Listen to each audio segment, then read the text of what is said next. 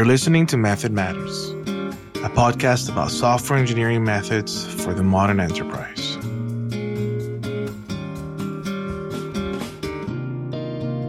This is your host, Carlos Taborda.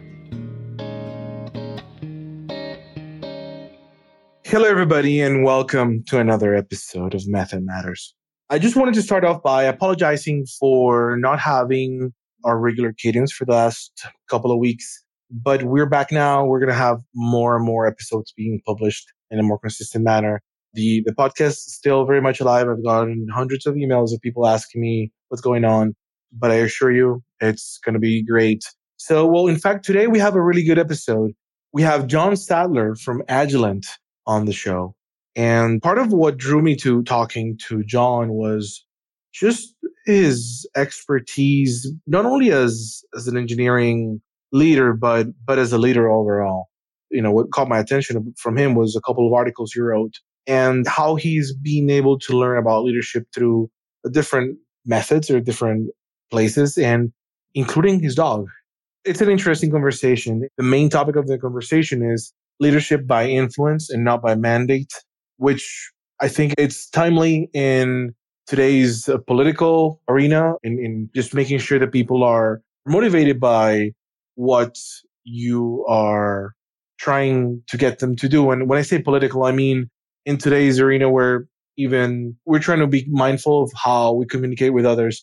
It's a very strong tool to be able to lead by influence and not just by telling people what to do in a very strong manner. So anyways, this is going to be a very interesting conversation. John brings a great amount of experience, not only from his current role at Agilent, but also just overall his entire career has been in this realm. So anyways, without further ado, let's welcome John Sadler from Agilent.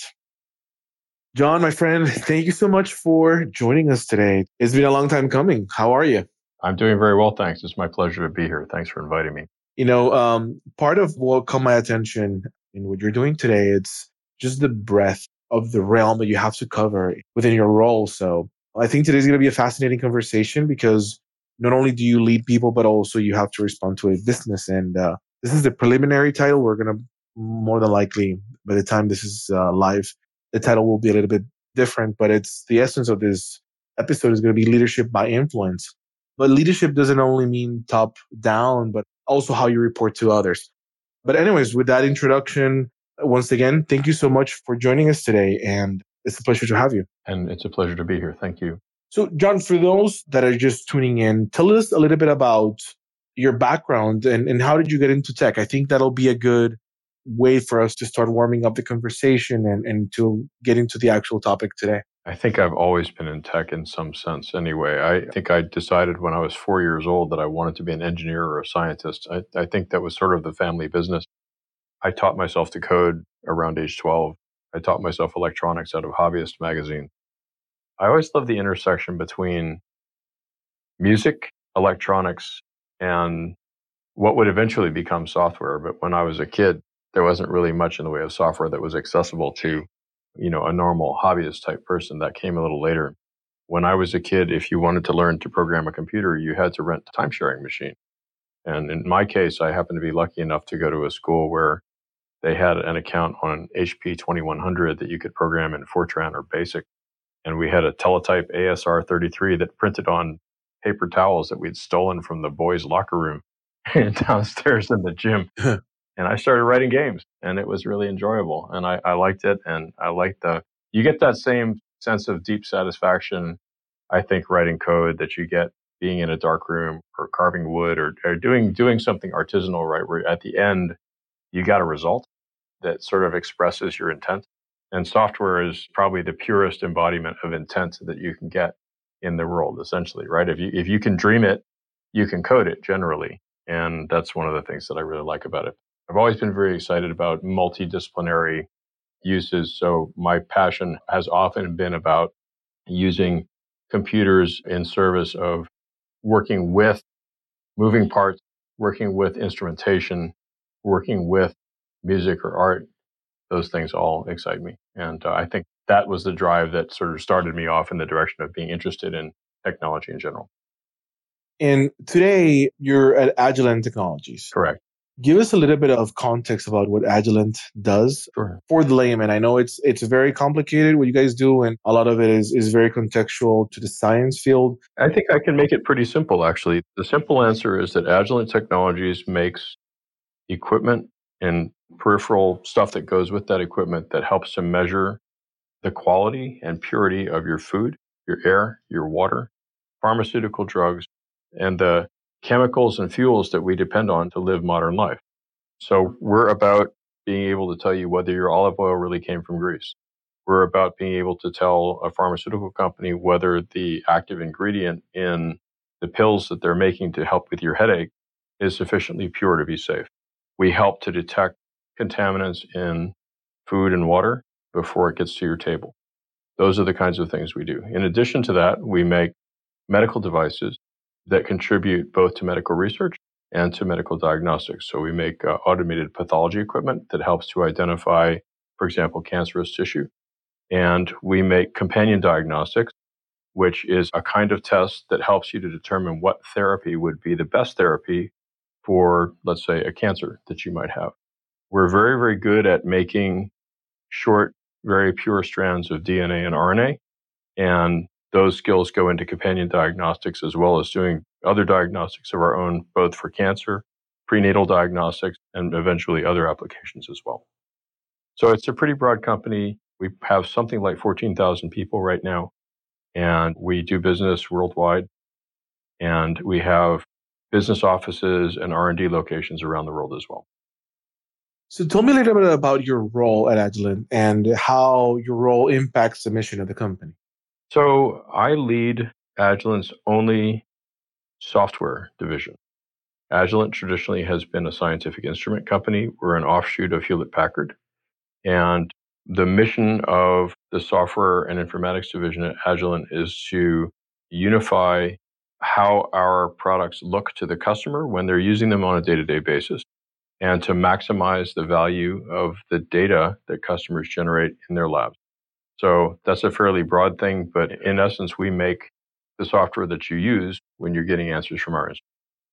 Gotcha. So not only does, I guess, your clients, but also the end users, let's say a scientist, Correct. would interface with your instruments through the software that your team creates. Correct. A scientist, a lab technician. In many cases, also, we have important stakeholders in procurement and in the IT department to be able to make sure that our customers' labs run reliably without interruption and that they can recover from disasters.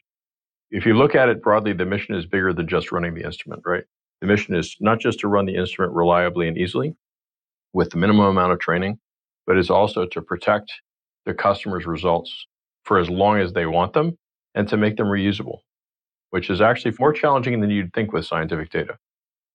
Yeah, I think nowadays, I was having this conversation with a friend recently that at some point our DNA is going to be stored somewhere for reuse. So what you're saying is that in part, you guys are doing something like that, but of course for your own usage. Yeah, I mean, let's take a simple example. Simple example might be that as a routine thing, you want to measure the purity of a drug, or you're doing drug discovery research.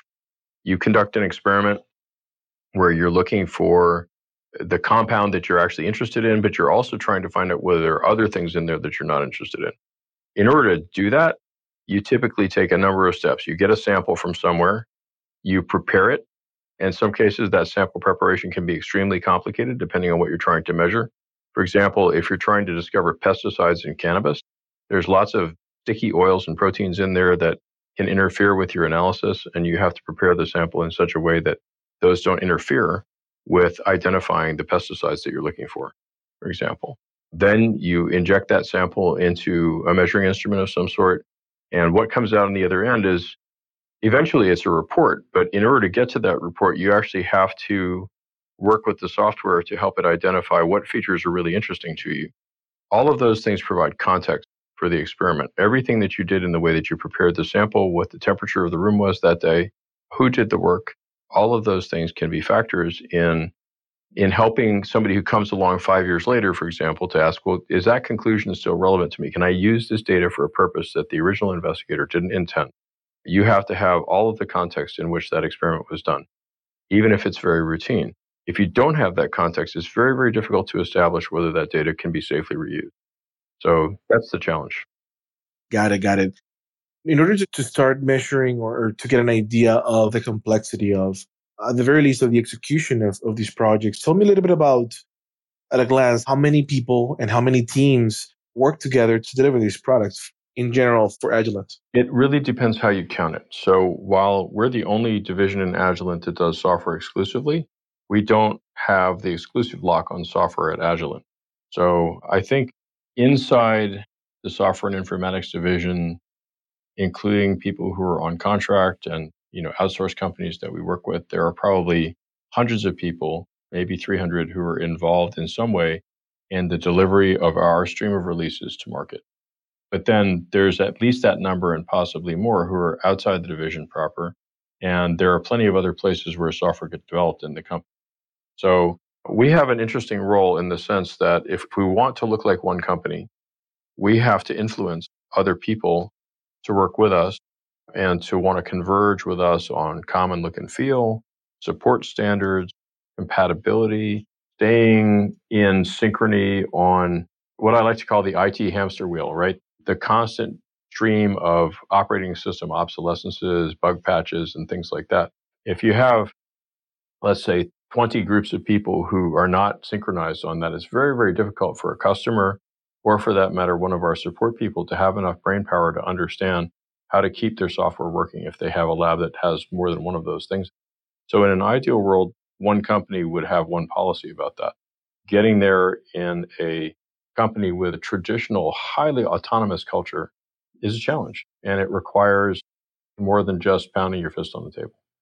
And I think that's what kind of drew us into this topic, right? Right. There's a ton of people that you have to have some, let me put it this way, that your company's strategic goals depend on, and you have to dictate how the work gets done or what gets done, but also you have the business to kind of report to, essentially. Yes. But what is the difference, or how do they relate? How does orchestrating and influencing relate in this manner?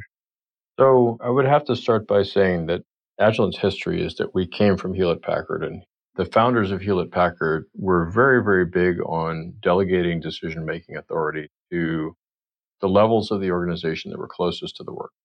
So they created what I would call a culture of almost radical autonomy, where people felt empowered to go do what they thought was the right thing most of the time, with a very, very light touch from the top in terms of strategic direction.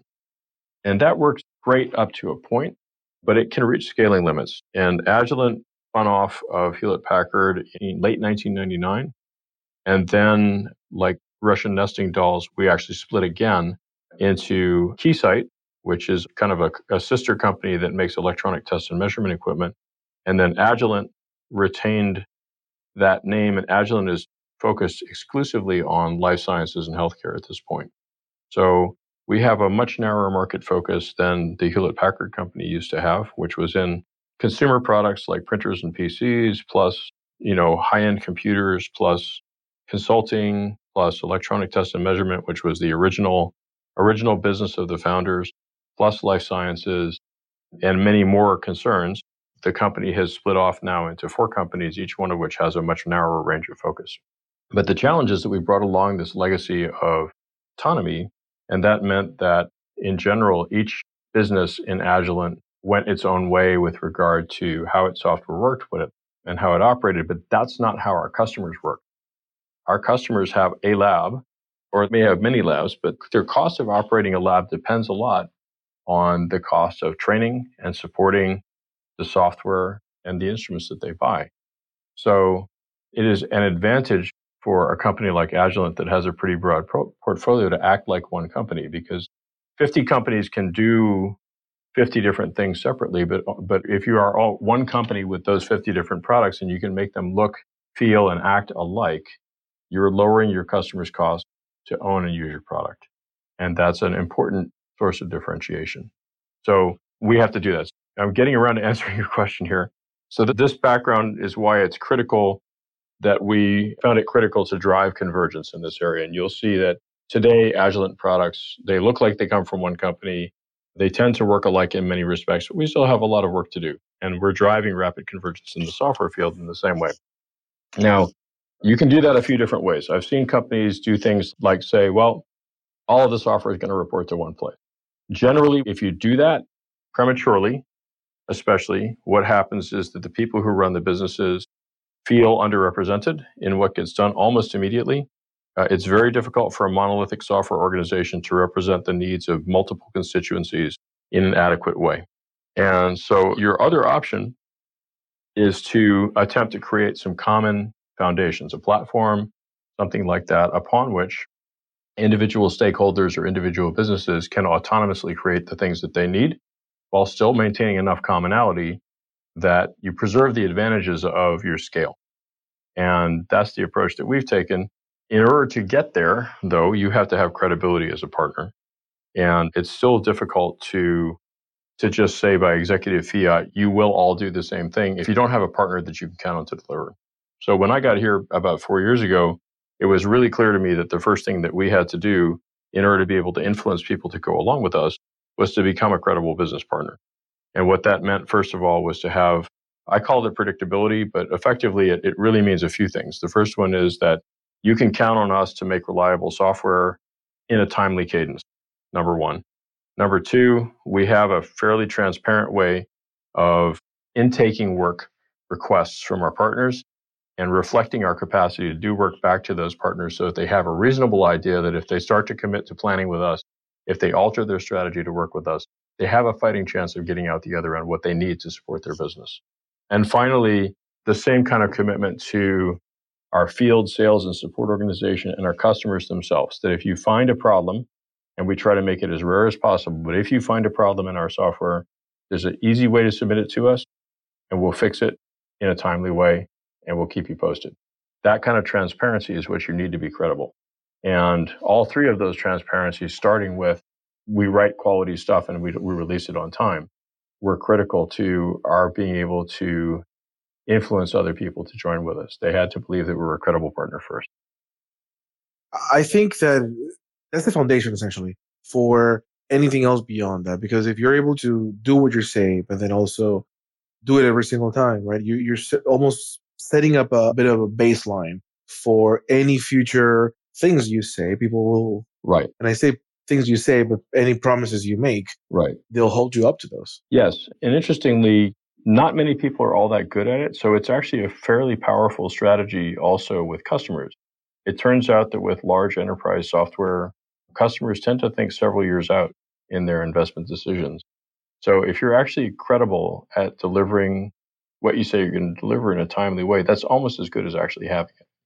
So that means that customers feel like they can trust you and make plans with you for their future as well. And that can be a powerful differentiator for a company as well. Inside the company, of course, if business leaders don't feel like they can count on you to deliver what they need, they're going to go their own way. And they almost always have veto power from their profit and loss statement, right? If they say, well, look, if I take this risk and I lose, it's going to cost my business. In an American public company, that argument is always going to win. So you have to get people to have confidence that they can count on you, that they can trust you, and that we can lean on each other and work better as a team than we could separately before the math works out for them to go do it this way. And I think this is also generalizes out into influencing in other areas, right? I mean, it's one thing to talk about a division, hundreds of people working with other divisions, but I think it's also true as a leader in general of people's ability to count on you, people's ability to some degree to know what you stand for and how you'll behave in certain circumstances goes a long way to helping them make the internal decision that it's worth trusting you and following. So because you have to be this credible business partner to the business, can you describe some maybe systems and processes you have put in place in relation to leadership by influence and not by mandate? And the lens that I'm trying to put it through is the people that are under you that you have to count on in order to deliver on those promises. What are some systems and processes that help you keep an eye on that or your ear to the ground? So the first one is this idea of having, this sort of three-tiered definition of predictability. That dictates the way that we do software. So we've gone through, over the last few years, we've gone through an agile transformation We have taken a Scrum and we've adapted it for some of the realities of our market. But effectively, we do the usual things. We have 2-week sprints. We release software on a cadence, and we do our very best to empower product owners, area product owners, Scrum Masters, and the Scrum teams themselves to make local decisions to drive the software where they need it to go, to get them enough customer contact and enough opportunities to demo things for customers or for virtual customers that they can make autonomous decisions wherever possible with strategic guidance from the leadership team. A lot of the system is that. I think underlying that, though, probably before we were able to do that, we had to make an environment that was a safe place for the truth, a safe place for learning, and therefore where we value evidence above opinion. And that means one of the ways that you influence people, you get people to follow your lead, is by showing that it's not your opinion over their opinion, right? But that you're all looking at an external source of evidence that you can all steer to in the same way. In my case, I try to convince people that the important thing is to look for good sources of evidence and then to use them to drive rapid learning. The point is not to fail fast. The point is to learn fast. And we learn best when we can tell the difference between evidence and opinion, and when we get decent sources of evidence and use them to iterate rapidly. Morton Hansen calls it a learning loop. I love this concept of a learning loop. The idea is to drive down the cycle time that it takes for you to find out whether your hypothesis is right or not. And that's what Agile is all about, right? A sprint is essentially a 2-week learning loop. You make some software that works, you stick it in front of somebody who can tell you whether or not you got the idea right, and you go back and you try something a little bit different each time until what you got at the end, you started with working software. What you got at the end is working software that makes your customer happy and gets the job done. That's a learning loop. That's a great example of a learning loop. And that concept can be generalized out to almost anything else. And you need a source of evidence. You need a short cycle time to deploy work in. And you have to be able to demo something at the end. You're listening to Method Matters, conversations on software engineering methods for the modern enterprise. Your host is Carlos Taborda from Gistia, a software engineering consultancy helping enterprise clients solve complex business and technology problems. Something I wanted to lean into is the whole concept of making a safe place for the truth, right? And I think everything that you're talking about works if there's a safe place for the truth. Otherwise, learning that something didn't work could be quote unquote failure, or saying my hypothesis was A, but it turned out to be incorrect. Right. That's a potential success, not a negative thing. So right. If the culture says that, oh, you found out it was negative, so you were wrong, that means that it's not a safe place to find the truth. Exactly. Creating that, I think it's a bit of an art, but I think it's up to the leaders to model the behavior that, first of all, we don't punish people for bringing forward problems. It's a very common element of a culture in large companies that nobody wants to tell management when they're wrong about something or when things aren't going the right way. Everybody wants to put on a happy face when they talk to the CEO. But reality should be a good CEO is going to want to know about a problem before it's too late to do something about it. Mm-hmm. And as the senior leader of a division, I tell people very explicitly that I will reward you for bringing forward bad news early. Bad news early is the culture we try to strive for. It's not that we love bad news. It's that we love the opportunity to be able to do something about it before it's too late. What I hate, what drives me crazy, and what I will absolutely, go anywhere from bugging my team to taking disciplinary action about is when people sit on bad news until it's too late to do something about it. And almost all of our delivery processes are built around the idea of accelerating, bringing the risk forward in the process, right? I mean, this is another way of looking at Agile. When you start with working software, there's 2 big sources of risk in a traditional software development process, in a waterfall process. The first source of risk is market risk. You spend 3 years writing some piece of code that you thought was the right thing to do. You get it out to market, and nobody wants to buy it. Or it was the wrong thing in some important way. That's pitfall number 1 of waterfall, that you spend a lot of time working on the wrong thing and get no feedback. Right. The second source of risk is integration risk, particularly when you're working across software-hardware boundaries. But even software boundaries, the possibility that it's like the analogy of digging a subway tunnel from both ends at the same time and not checking regularly to make sure they're going to meet in the middle. The agile way to dig a subway tunnel is first to put through a wire, right? A tiny little tunnel that's filled with something. And then you dig out around the wire a bigger and bigger tunnel until you can drive a train through it. The waterfall way of doing a subway tunnel is you put a boring machine at each end of the line, and you start them going, and you hope that they meet 3 months later. And if you're wrong, you've got to start all over again. That's a good analogy, by the way. Right? So integration risk and market risk are really the two big things that Agile attempts to take out. You have to constantly remind your team of that, though, that the purpose of Agile is to allow you to learn fast and to allow you to move risk forward in the development process. One way to look at an R&D team or a product development team is that their whole job is to reduce risk as rapidly as possible over time, to reduce technical risk, to reduce market risk, and to get you something that at the end, when you've invested all that money in, you know you can sell. Part of that is the bad news early. I love that concept, but it's absolutely dependent on two things: on initial culture of being able to delegate decision making to the people closer to the work, and empowering those people to come to you with those bad news early. Yes, and to let them know that that's an absolute expectation, not just a request. Exactly. Right. Because this is what you're expecting from the people, say, under you, right? People that report to you within the business. You're part of management. But are there situations where you have to report to higher ups or Absolutely. say no to higher ups? And how does that happen on your end? So I try to keep good dashboard measures around. So I trust my team to tell me when there's going to be a problem. So my team in our last release got very, very upset at themselves when they were a week late making a release. And this was after several months worth of work. Actually, were so upset with themselves without being asked, they were putting in extra time and taking extraordinary measures to get our software delivered in a high quality way, as close to the time that we said we would as possible. And it turned out that even though the initial release candidate date slipped a week, they still hit the manufacturing release on the nose. That was all because of basically they took so much pride in what they do that they put in the extra effort. At the end, I told them, look, I thank you from the bottom of my heart for everything that you guys did to make this possible, but this is not how I want to run a business. I want to run a business where we find out about these surprises earlier. And so one of the things that we're going to look to do as a team when we do a retrospective on this release is try to understand why we got surprised late and figure out what we can do about it and how we can recover from it faster. And my promise to you is I won't ask you to work nights and weekends unless it's an absolute emergency. We're going to try to absolutely minimize those as much as possible. I don't want that to be our habit. I want our habit to be that you have time to think about what you're doing and make it better all the time. So anyway, I like to think that my team is conditioned to believe that they can come and talk to me. I make that happen in a bunch of different ways. The first one is when I'm in my cubicle, I'm standing.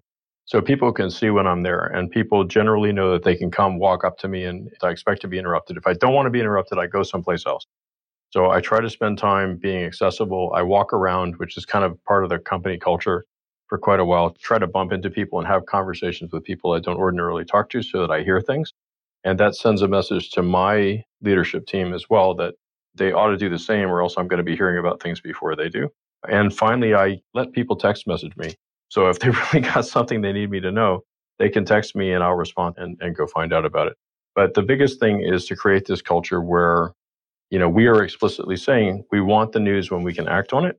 So people come and, if they're in trouble, they know that it's safe to come and say so. We have a problem. Here's what we're doing to work on it. And basically, my job is to, if things do get really bad for whatever reason, I tell my boss, I just say, look, this is what we're doing. Here's what we're doing about it. We may have a problem. Most of the time, it's not an issue anymore. Most of the time, we do reliable software. But I know that part of my job is to do the same thing for my boss that I expect the folks that report to me to do for me, which is bring me the bad news when I can do something about it, ask for help before I think I need it, and make sure that people are posted. So I do that. You also asked about saying no. Right. A wise woman who mentored me once said, learn how to say no, but when you do, make sure you have a good reason. So I think there's lots of different ways of saying no. And typically, I actually wrote a post on this on my LinkedIn page, actually. One of the things that you often find yourself having to maybe say no about is when people ask you to do work when you've already got a full plate. And you don't actually have to say no to that. What is often a more effective way of dealing with that is to have a list of the things that you already signed up for and ask the question, where does this fit on the list? And start a negotiation about when something needs to get done. Typically, if my boss comes to me and asks me for something, my unconscious assumption is that I'm supposed to drop everything that I'm doing and start working on it. But that's not what he meant. It's usually not what he meant. Usually, what he means is, effectively, he doesn't say so. Can you tell me when it would be reasonable to have this? Yeah, people think by culture, like just culturally, that when a boss or even a client requests something, that it's right now. But this person is counting on your expertise to put it into the backlog, essentially. Right, exactly. This ties right back into predictability, right? I mean, effectively, if you have a ranked backlog, a personal ranked backlog or a business ranked backlog, and your customer, your boss, your customer, your client, whatever says, I want this, you get to say, okay, well, here are the other things that I'm doing for you now and when they're going to be ready. Do you think that this should go at the end of the list, or do you want me to interrupt something I'm doing now so that I can do this? If so, I can tell you what the consequences will be, and let's make a decision together. And so they can, they have the opportunity to say, well, okay, I understand this is going to cost me something if I ask for you to interrupt everything now. So maybe I'll wait until, 2 weeks from now or 3 weeks from now. When do you think it would be reasonable to have this? If you don't stop what else you're doing, say, well, if I put it at the end of my list, it'll get done in pick whatever number of weeks you think your backlog is going to cost you. And you had a very transparent negotiation there where you didn't automatically assume anything and you didn't have to say no. You simply reflected back to your boss what your capacity is to do work and asked that person to make a priority call. And it's okay. If they say this is more important than anything else, that's fine. You can tell them what the consequences will be. That's fine, but these other things are going to get delayed. I'm going to have a teardown cost and I'm going to have a startup cost again. So it's going to cost you a little bit more time than it actually takes me to do the task that you want right now. Are you okay with that? And if the answer is no, then there's another negotiation to have. But you were transparent Yeah. and you worked from evidence. And something that is interesting is, as an external engineering group, we're often asked to try to do more than one thing at the same time, as you would imagine. Priorities change, and all of a sudden, not only do we have to deliver project A, but also project B with the same amount of people. Whenever we say, all right, so but we're resource limited. If we want to do this, we need to up the budget, up the people, etc. And many times they say, yeah, that's fine. Let's add more people. There is something missed when the solution is to add more people, because in order to add more people, you need to stop doing other things in order to onboard those people. That's right. Yes, your velocity will increase, but for a period of time, it won't. So that's something to always consider. Absolutely. And so this goes back to having a good capacity model, especially for a team of people. When you have, even for one person, having a capacity model is helpful, but when you're talking about multiple people, a capacity model is essential. A capacity model is an artifact that you refine continuously that helps you to forecast how much work you can get done at any given time and how your people are deployed. And so when somebody comes to you and says, I've got this much more work to do, you can start to say things like, well, I can either put it at the end of my list and get it done in my current capacity, or I can start to think about expanding the team if you think that this is going to be a long-term expansion as opposed to a short-term expansion. But there is a capacity cost to expanding the team. It'll take me time to bring in good people. It'll cost me capacity to interview them and train them. Do you want to bear that cost? That's brilliant. There is a capacity cost to expanding the team. Correct. Interesting. You said it yourself, actually. Yeah, but you just worded it so much better than I could. It's just fancier. Way fancier to expanding the team. No, but this is brilliant. This is a topic unto itself, by the way. If you're looking for articles to write, I think this is like, what is a capacity model? And maybe I will. We've actually got a fairly refined one right now, although it's still got lots of room. The other cool thing about a capacity model that I want to touch on that goes back to your question is that capacity is not just about people and time. It's also about waste. And so one of the things that I think, that lean approaches to development try to do is to identify sources of waste, costs in developer productivity, places where people are spending time that's really not for getting good stuff to the customer, places where you have to do do-overs, work in process, delays. All of these things are opportunities to actually improve your capacity on the same budget, the same number of people. As an example, I found when I walked into this particular organization, I estimated that we had an opportunity to triple our capacity on the same dollar by doing some things differently.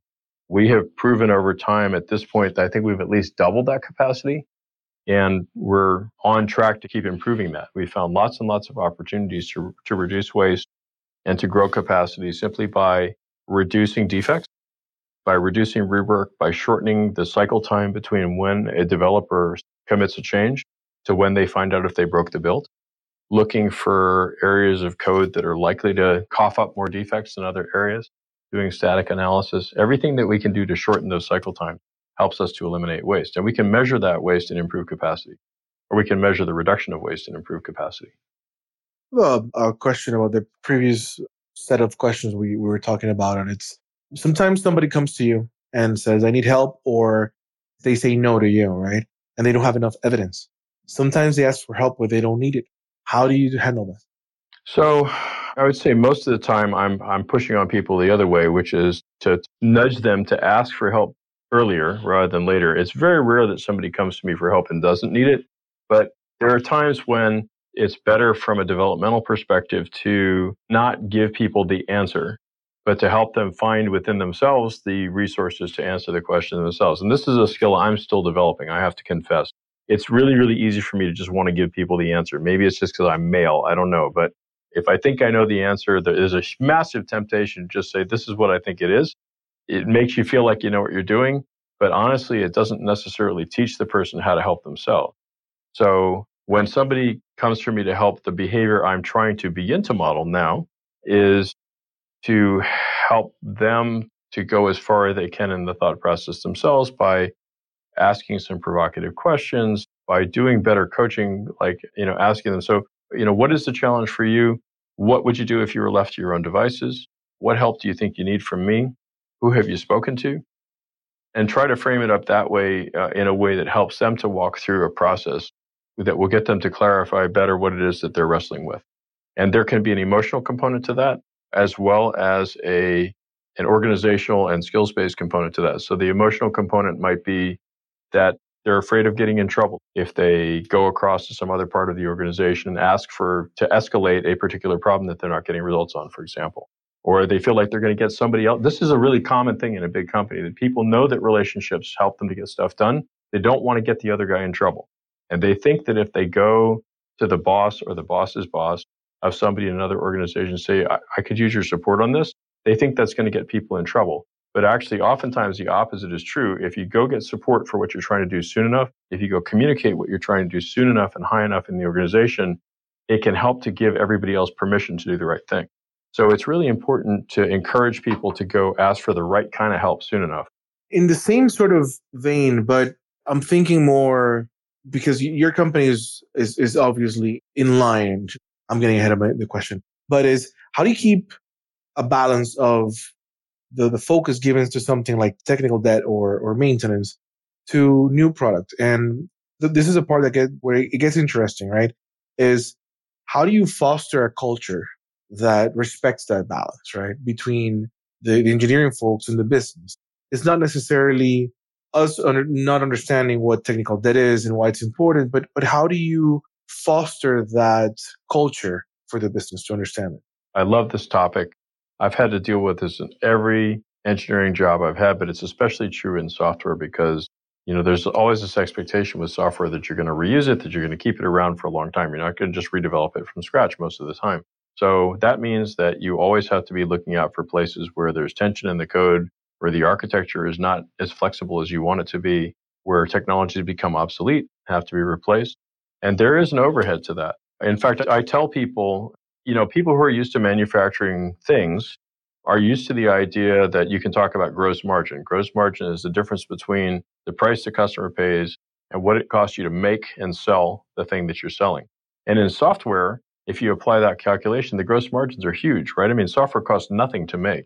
It costs something to sell it. So it's not at all unusual for software companies to have gross margins in the 85 to 90% range. But what that misses is that if you stop maintaining your software, its value falls off a cliff very fast because it doesn't keep up with field reported bugs. It doesn't keep up with IT obsolescence. It doesn't keep up with technology obsolescence in the architecture, and it can't adapt to requested changes from customers. And customers don't see software as something they just buy and use the same way for 20 years, most of the time. Some do, but most don't. Most expect their software to evolve over time to keep up with the needs of the context that the software runs in. So effectively, there is an amount of work that you do just to stay in the game in software. So that's a very long-winded preamble. I would say in every software leadership job I've been in, it has fallen to me as the leader or somebody else as the leader to reserve capacity to keep architectural continuity happening, to defend the architecture, to defend the continuity of the software. And my rule of thumb is it's somewhere between 15 and 25%, depending on the organization, the newness of the code that you're working on, and that sort of thing. And so interestingly, somebody's got to give that a voice. And typically, if you're in an agile organization that's very, sort of customer facing and marketing led, and you don't have a voice for the architectural continuity, you will constantly be tyrannized by the latest feature that the customer wants to pay for, which is not inappropriate. But somebody's got to create an equal voice for being able to keep developer productivity up, being able to make sure that the architecture will last another year, being able to make sure that you survive the obsolescence of Windows 97 or whatever. And so you can do that a few different ways. One of them is for there to be a leader, a senior leader, say, who actually says, we're going to allocate this much capacity. Another way to do it is to have an architect be effectively part of one of the product owners to voice that. The way that I like the best is actually to map out a stream of capacity that we review periodically, whose job is dedicated essentially to housekeeping. We do that quite commonly to guarantee a short cycle time for defect fixes. We measure what percentage of our capacity we're spending fixing defects, and we actually set a turnaround time goal for ourselves. We say that we want 80% of field reported defects to have fixes submitted for them within 60 days of the report, once we identify this as a defect, for example. So in order to do that, you've got to reserve capacity and you've got to reserve release windows. So we're in the habit of doing that kind of thing. We reserve capacity for that. Obviously, we try to minimize the number of field reported defects because it's very expensive to respond to them. And we've been successful with that. So the next tier is to say we're also going to reserve some capacity for the internal housekeeping. That takes care of refactoring. It takes care of obsolescences. It takes care of places where we see that we're going to need to go in a different direction architecturally in the future than we've gone in the past. And of course, this does impact your capacity model. Like you have to take all of this into consideration when building that model. Correct. Absolutely correct. And this is so interesting. But it's a wonderful thing, right? Once you know that and you have that capacity model, you can be completely transparent about it and just say, this is what it takes to make a healthy piece of software. It's almost like knowing that, if you make $100, you're going to have to pay 30% in taxes. It's almost just planning for that ahead of time will not yield surprises. Essentially, that's what it is. And you can also add to that, you don't have to be 100% correct, right? All you have to be doing is refining. It's the same thing, learning loop, right? The capacity model itself is a learning artifact. You refine that model over time to make it better and better. We get better and better at estimating, how much unplanned capacity loss we're going to have. We get better and better at estimating how much of our capacity we're going to spend supporting fires that arise in the field. We get better and better at estimating how much capacity we're going to need to do internal housekeeping work. And we get better and better at understanding how much capacity marketing has to use on requests from customers and our business partners. Is there a lot of documentation that the team has to do in order to log or record the duration of time something took? So just say log in hours in order for you to measure that? No. What we've found actually, ironically, is that once again, going back, if the objective is to learn as opposed to measure people's performance or something like that, the objective is to learn. We had two big insights. One of them is the stuff that needs the most attention, everybody usually knows what it is at the end of the release. So we do retrospectives. It's a lightweight thing. It's a team interaction where we get people together and we know it's not going to be punitive. We say, here are the things that we get the band together and ask, what could we have done better? And we expect people to be candid and upfront about it. And I try to model that behavior myself. I usually have some pretty strong ideas about what I think could have gone better. And I just lay them out there and I say, what are we going to do about this? And usually the team understands implicitly that either they're going to come up with some ideas for what we can do better and what they want to do with it, or I'm going to tell them.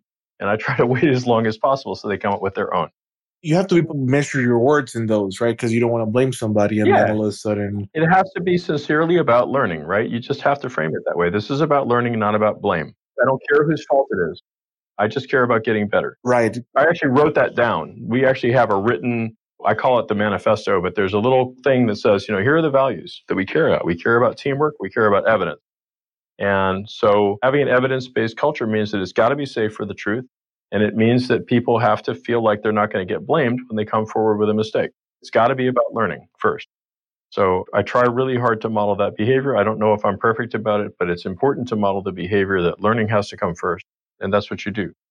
As leaders sometimes, and as humans, right? It might be easy to get emotional or sometimes just to use the right word to get pissed off about a mistake. And then if you fall into that trap, then you do lose that safe place. So Yeah. where people feel safe to come and give you news early. Absolutely true. That's 100%. So something to be careful about. You have to be really careful about it. It's a very, very fragile thing. If people feel like they're being evaluated, Yep. if they feel like they're not trusted, they're not going to come talk to you. And part of that, I think this is, just so you know, this is, I think we're in our last set of actual questions before the final one. But I think that this ties back to the beginning, right? The whole culture of autonomy. In order to have that culture of, let's call it extreme autonomy, and to make sure that people are in line with the strategic decisions, they need to be able to have that safe place. And I really like this, by the way. This is something that I'm taking down for myself, because there's a lot that I can learn from these ideas. I'm glad it's helpful. And hopefully a lot of people are listening in. Absolutely. So, all right, John, so we're down to our last question. And it's a question that is probably one of the favorite ones here in the listeners, because people get to expand in some of the conversation we just had. They want to go do a little bit more research. What resources or books do you recommend? What has influenced your point of view? Well, I think I'll answer that question in a slightly different way than you asked it. I think the first thing is that if you want to read more about my point of view, I've written quite a few essays on my LinkedIn page. So that's one place to look, where I've elaborated on a number of these ideas, and I will continue to do so. So I'd invite anybody who's interested to take a look and comment. We'll link it on the show notes. Yep, that'd be great. And then I thought a lot about this. It's a great question. And so I thought of a few books that I think are quite good, but I'm not aware of any one book that's just about influencing. So I think I will take you up on writing at least an opinion piece on that myself. But here are a few things that I think are great. The first one is Pfeffer and Sutton at Stanford. There's no book they've written I don't like, but one of them that's my favorite, which is about building cultures of evidence, is a book called Hard Facts, Dangerous Half-Truths, and Total Nonsense. And it is a wonderful read. The subtitle of the book is Building a Culture of Evidence-Based Management. And as I say, I would recommend Pfeffer and Sutton's books unreservedly to anybody. They're much more pragmatic than most management books are. And this one in particular is just a wonderful read about evidence. Then another one that I would suggest, he's in my heart mostly because he coined the term learning loops, but I think Morten Hansen, Hansen, has a book called Great at Work, How Top Performers Do Less, Work Better, and Achieve More. That's nice to read. And then another one that I like quite a lot is a book called The Coaching Habit, which talks a little bit about a particular way of coaching that is constructive and helpful and is an easy set of questions that you can use that really draw people out in useful ways and help them to solve their own problems. It's by Michael Stanier, Stanier. And then the most recent edition of Harvard Business Review actually has some great pieces. The last two issues of Harvard Business Review, the most recent one has a cover article called Why Feedback Fails. I think that's a great one to read. And then the one behind that, the January-February issue, is a whole issue about managing innovation. Both of those I think are highly relevant. So I'll plug Harvard Business Review there. I really enjoyed those reads. And then there's one final piece that I give to anybody who will listen that you can find on the internet anywhere. I think probably most people are familiar with the Challenger space shuttle disaster that blew up mid-launch. During the investigation into the causes of that disaster, they called in Richard Feynman, the famous physicist, and he wrote a wonderful appendix to the commission report on there. It's a few pages long. It's incredibly lucid and very, very clear, and it talks about, essentially, if you can read it between the lines, and it is a philosophy of building reliable things. But it also talks about management teams deluding themselves into thinking things are more reliable than they actually are. And so I strongly recommend, if you only read one thing, read the Feynman appendix to the Challenger report. It is just brilliant. I really love it. I referenced it on one of my LinkedIn articles, a piece called When Unreasonable is Good. The corollary of which is there are also times when unreasonable is not good. The Challenger disaster is a really good example when unreasonable was not good. I love your articles, by the way. Thank you. I really like the one about what my dog knows about leadership. Taught me about leadership. I really like that piece. Dogs are excellent teachers. They are, because until you have a dog, you don't know that it's all about an exercise, essentially, in being able to see the world through your dog's eyes. Yes. It's every day becomes a matter of thinking, like, what does he understand? Yes. Based on what I'm doing? And something that happens to dogs, and sad thing here, but we recently had to put, we lost one of our dogs recently. We had to put her to sleep about 2 weeks ago. Well, but, it's one of those things. She was 15, I think. No, she turned 14. And it was time. But the thing that I always told my wife was the thing about dogs is that you are their entire life and they're just a part of your life, right? A dog is a part of your day. And but for them, you are everything. So this exercise in being able to think, to basically simplify communication to that level, I think makes everybody better people. So, Yeah, I agree. And a anyways, I dog really is a love that great piece. leadership trainer, right? I mean, dogs are one of the purest reflections of your leadership skills that are out there because they're completely molded by how you approach them. Although they're also molded to some extent by their environment before you knew them and things that happen to them. They're so much a reflection of how you lead them. Well, with that said, my friend, I just want to thank you so much for being on the show. For those that are listening in, it took us a few times to get this going, and I really appreciate your patience and coming back. But I really enjoyed having this conversation, and there's golden nuggets in this conversation. Hopefully, we'll see an article from you explaining how to design an engineering capacity model. I'm very interested in that. Hint taken. I'm writing notes right now just about that. That's something that I think I probably can do. Yeah, that's a very interesting one, especially if you add the whole point of there's a capacity cost to expanding the team. I think if we think of that within the capacity model, that's brilliant. And yes, I thought about it when I asked you the question, but I didn't think of it in terms of a framework or a model that we can all learn from, right? Because we can adjust that to all of our situations. And I think that's wonderful. Yeah, a capacity model is an incredibly powerful tool. It can be very simple, but incredibly powerful because it gives you a basis to negotiate. And like, as you said in one of your articles, always have a list. Pretty much. That boils down to that. Well, my friend, thank you so much again for being on the show. And I look forward to catching up and having you on the show sometime in the near future. It has been a pleasure. It would be my pleasure to do it again. You're a wonderful interviewer and a wonderful host. Thank you, Carlos. Thank you so much.